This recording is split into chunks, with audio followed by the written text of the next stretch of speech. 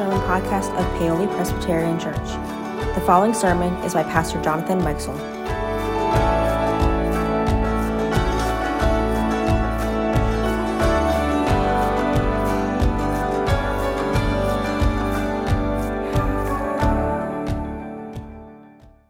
It has been wonderful to worship together over the last several Sundays. This is a high time in the year of the church. 2 weeks ago, we had Palm Sunday when we were reminded of Jesus' triumphal entry into Jerusalem. And in that Sunday's sermon, we were reminded and we focused on the forgiveness that Jesus offers to all of us. The examples of the woman caught in adultery and the religious leaders who brought her there. Jesus recognized that no one has done so much that forgiveness is not possible, and no one has done so little that forgiveness is not needed. We're reminded of the significance of forgiveness, that none of us have done so much that we're beyond the forgiveness and the availability of forgiveness, and none of us have done so little that we don't need God's difference in our lives. God's forgiveness is available to all of us. It was an important and significant reminder. And then last Sunday on Easter, we celebrated the resurrection of Jesus. We affirmed together that the tomb is empty, that Jesus is alive, and that makes a difference in how we go about our lives. We recognize the critical historical reality of those facts being true. But we also thought about the equally important response that we are to have to those facts.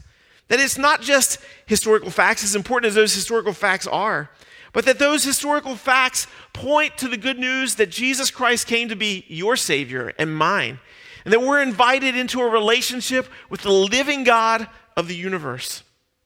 John wrote in his gospel, and we thought about this last week, that he wrote all these things that we would come to believe that Jesus is the Messiah, the Son of God, and that through believing you may have life in his name. We celebrate the good news of the resurrection. We celebrated it on Easter Sunday. And in fact, we celebrate it every Sunday. That's part of the reason why the church began to worship on Sunday as a celebration every week of the resurrection of Jesus Christ. And as we have these high points in the church year, it can sometimes feel like the resurrection is the end of the story. I mean, after all, when we look through the arc of the entire scriptures, we see God's desire throughout the Bible to restore the broken relationships that sin has caused in each of our lives. And with Jesus' arrival, with his death, and with his resurrection, in many ways, that work is complete. The task is finished. But in God's infinite wisdom, that isn't, of course, the end of the story. If we're looking through the New Testament, we see that covers the first 4 books of the New Testament, but there's a lot more that happens after it, and there's a lot more that's happened in the church in the following 2,000 years. In God's wisdom, the resurrection isn't the end. Through Jesus Christ, yes, the ultimate victory over sin was secured, but God is not yet ready to completely finish the work on this earth. Instead, we live in this period that the theologians call now and not yet. We know that the truth is secure. We know that the resurrection has happened, but it hasn't come to its fullest conclusion. God allowed for this period of time in which humans would continue to live in a fallen world, but with the assurance and the hope of the resurrection. We live in this world, but we do so in a way that's different than it was prior to the resurrection of Jesus Christ. We're invited to be active participants in the work that God is continuing to do in our world. And so today, we're going to think about sort of what is the call for the church and what is the call for us as individual members of the church, recognizing the good news of the resurrection of Jesus Christ and how we are invited to take it into the world. And to better set the stage for the passage that we're going to read from the Gospel of Matthew, I want you to think about where the disciples were at that point, right after the resurrection, right after what we celebrated last week. We know that it was a significant marker, and that's probably understating it significantly, that it was a significant marker in the life of the history of the world. It had been 33 years since Jesus' remarkable birth and coming into the world as God. He had spent the previous 3 years in direct ministry and investing in the lives of his closest disciples. And they had gone through the trauma and the difficulty of his crucifixion. They had wondered what was going to happen in those succeeding days. And then as they began to see Jesus alive in their world, it was beginning to finally dawn on them that Jesus really did die and Jesus really did come back to life. But what would be next? How would that change their world? How would it change their lives? What would this new Jesus be like, and how would they live together and minister together, and what would it be like?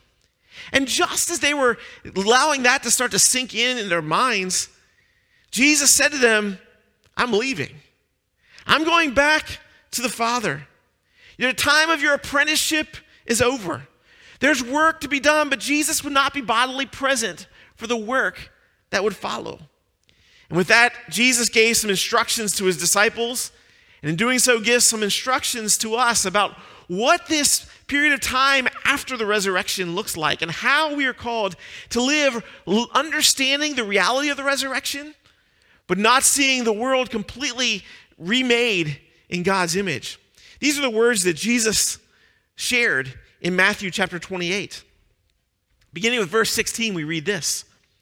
Now the 11 disciples went to Galilee, to the mountain to which Jesus had directed them. And when they saw him, Jesus, they worshiped him, but some doubted. And Jesus came and said to them, all authority in heaven and on earth has been given to me. Go therefore and make disciples of all nations, baptizing them in the name of the Father and of the Son and of the Holy Spirit, and teaching them to obey everything that I have commanded you. And remember, I am with you always to the end of the age. We have celebrated Jesus' remarkable work on our behalf. It's only God who can provide for the forgiveness of sins.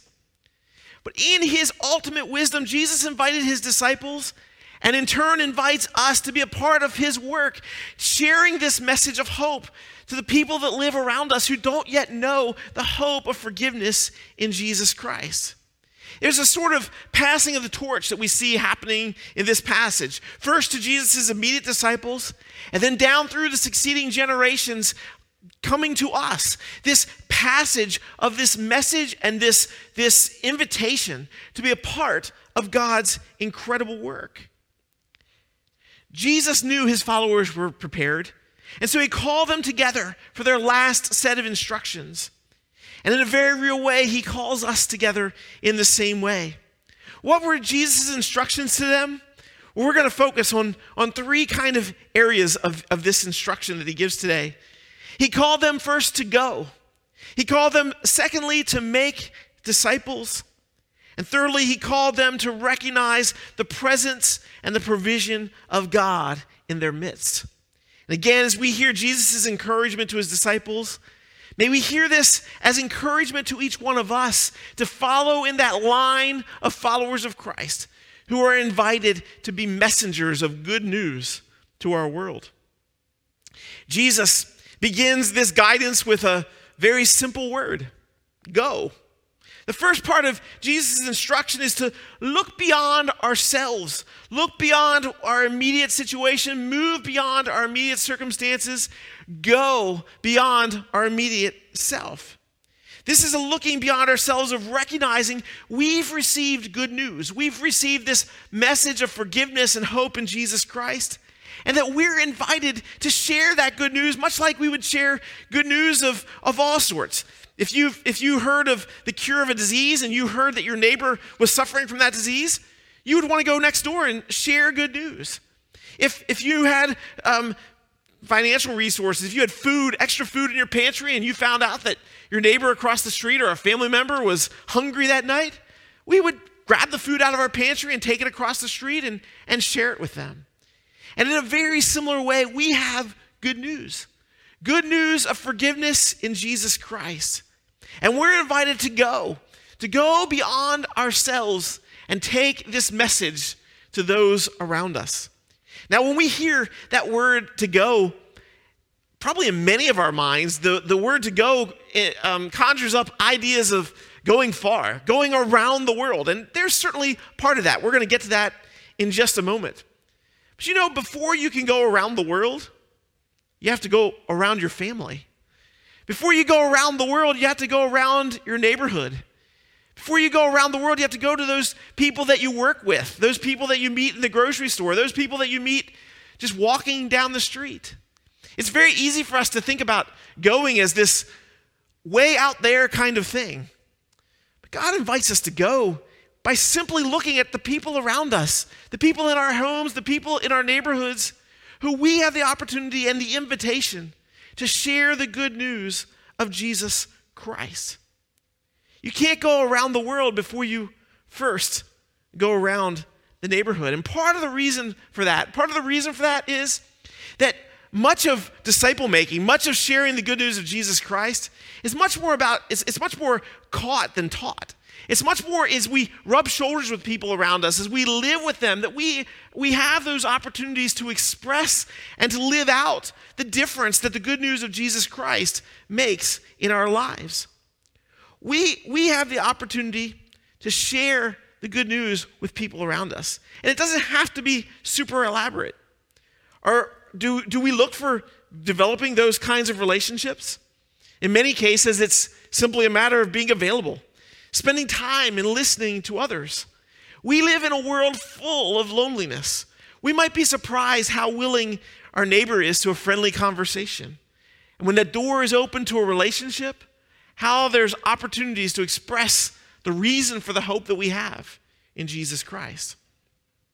When Jesus says go, a big part of what he's saying to us is to simply look beyond ourselves and our own immediate circumstances and our own immediate situations and problems to see the needs of people just beyond ourselves, our neighbors, our coworkers, our friends.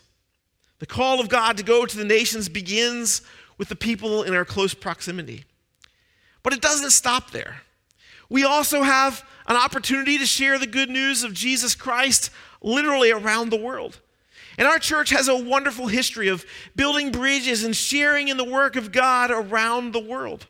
We have growing relationships with brothers and sisters in Christ in places like Egypt and Belize. And these relationships help us to build beyond the immediacy of our own circumstances and help us to see that God is doing great and amazing things around the world, advancing the good news of forgiveness in Jesus Christ. There's an opportunity that that are available to us just this fall to go visit our partners in Israel. The parishes are ministering there, and there's an opportunity to go and to not only see what's happening in Israel more broadly, but to understand a little more closely what's happening with our partners, the parishes. And there's an information meeting today after the 10:30 service, as well as on Tuesday, where you can get more information about this opportunity that's coming. And there are other opportunities to go and to make a difference both around the world and more regionally in places like Cornerstone Christian Academy and City Team. We are invited to go. But I recognize that for many of us, and understand that the opportunity to go and visit some of these ministries isn't something we can do on a daily or regular basis.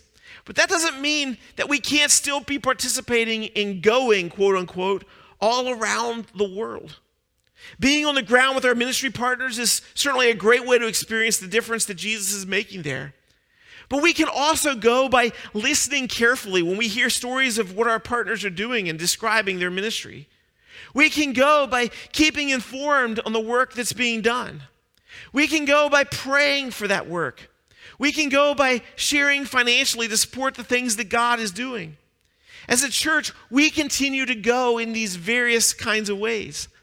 And you've probably heard us talking, hopefully you've heard us talking over the last several weeks about a way to go to our ministry partners in Belize. It's been several years since we have packed a container of goods that are being sent, but we are now in the process of gathering items that are needed in the Central American country of Belize. We live in a very prosperous part of the world, and there are many things that we take for granted that our brothers and sisters in places like Belize simply do not have. And by collecting those items, by putting them on a shipping container, by sharing them with those in need, we have an opportunity in a tangible way to express and to share the love of Jesus Christ. And by doing so, we are also pointing them to our ministry partners in Belize. Ebenezer Church is going to have an opportunity to relate to people in their neighborhoods, utilizing those resources that you and I are gathering and are giving to the work that's happening there. We can go in person, and we can also go by participating in projects like this. And I'd encourage you at the close of the service today to make sure you check out that table out in the narthex and to learn more about ways that you can be involved.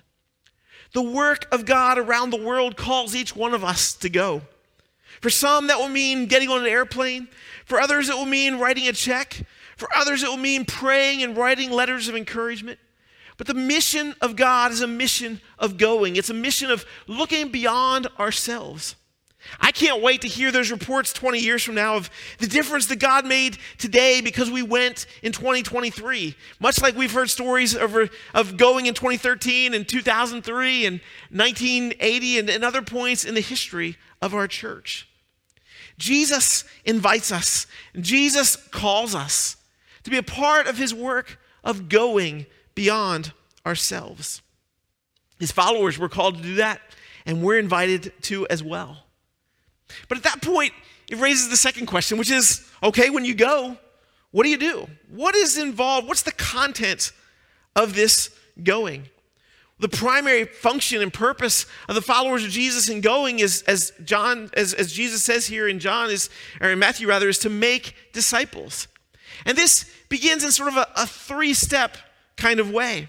Jesus defined this disciple making like this when he said, it's baptizing them in the name of the Father and the Son and the Holy Spirit and teaching them to obey everything that I have commanded you. We can see in these words a sort of three-step process to discipleship making.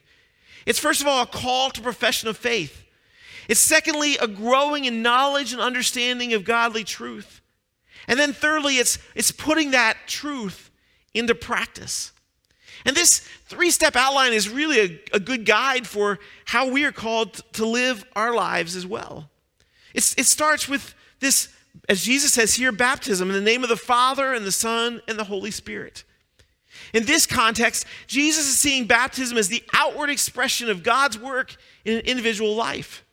It's a sign of entry into the kingdom of God. And I want to take a quick aside to talk a little bit about baptism because we recognize that in and of itself, baptism doesn't make us right with God. It's not some sort of magic potion that's sort of sprinkled over top of us. Jesus clearly says in John 3:16, "For God so loved the world that he gave his only Son, that everyone who believes in him may not perish, but have eternal life." It's in believing in Jesus Christ that we receive this forgiveness. Paul's letters to the church affirm that salvation in Christ, entry into the family of God, comes as a result of faith, belief in God, not works or actions on our human part. Baptism is that external symbol, that external sign of this profession of faith. And that's why when we have infants baptized, we recognize the work of God calling that individual child and the entry into the family of faith brought by God's call. But we also affirm the significance of that child affirming his or her faith when they get to an age when they can understand what it's about. And that's why we have a confirmation process in our church where as teenagers, there's opportunity to understand what it is to profess faith in Christ. The work of decision-making, this work of decision-making starts with a profession of faith. It's believing in Jesus Christ and receiving Jesus Christ as Lord and Savior. That's the starting point that we see in that process. But it's not the end. The next step that Jesus outlines here involves learning. Jesus says we are to teach what he has commanded. And this teaching can take many different forms.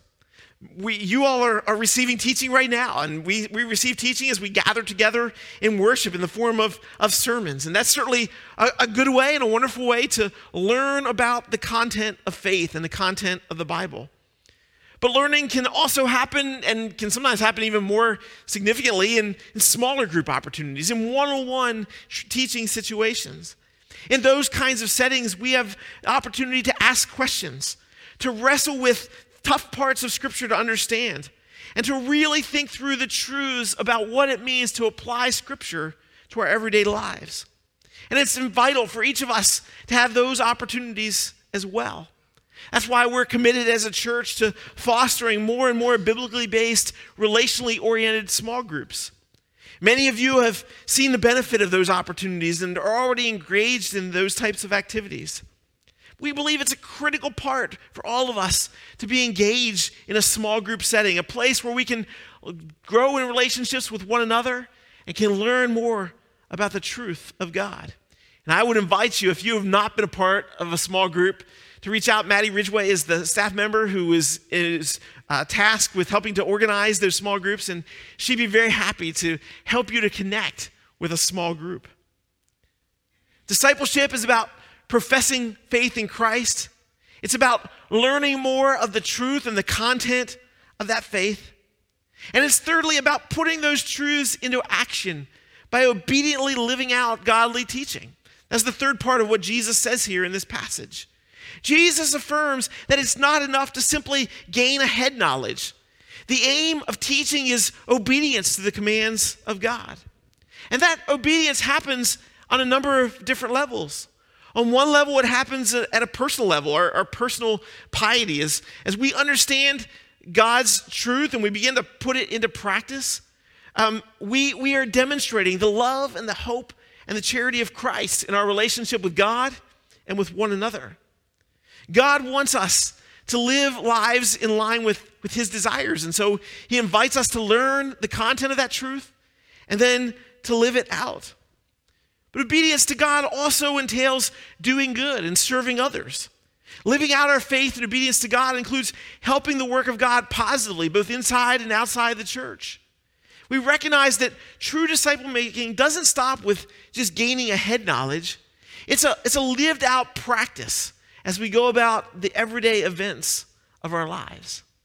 And once again, we see the significance of relationship in that, particularly in things like small groups, where we can have these incubators, these places where we can learn to live out our faith in Christ in real and tangible ways. As we rub shoulders with one another, as we receive guidance and encouragement, we're better prepared to live out this faith in God in our everyday experiences. As a pastor, I want to encourage you. Learn all you can about the truths of God. Learn all you can about the truths outlined in Scripture. But don't stop with simply gaining head knowledge. Put that truth into practice. Be obedient followers of Jesus Christ, living examples of the good news of Jesus. Well, in some ways, as we hear this mission laid out for us in this passage, it's an incredibly exciting time. What can be more vital than joining God and changing the eternal destiny of people around us? There's nothing more important in all the world than being a part of what God is doing. But as exciting as that, it can also be incredibly daunting, can't it? How can I make a difference? How can I ever be used by God to share this message of hope? And that's where we get to the concluding line of what Jesus says in this passage. He says, and remember, I am with you always to the end of the age. This isn't about us figuring out how to accomplish the work of God. It's about us joining God and receiving the guidance and the assistance of the Holy Spirit. Instead of feeling overwhelmed, this should be a message of encouragement. The power of God is on our side. God is working in and through each one of us. With God on our side, how can it not be a success, right? The same God who called the disciples 2,000 years ago is calling each one of us to hear the message of forgiveness, to recognize that we serve a risen Savior, a living Savior, who invites us to be a part of the work that God is doing around the world. On top of that, he goes with us, empowering us, strengthening us, helping us to understand what that looks like, and helping us to live it out in beautiful and wonderful ways.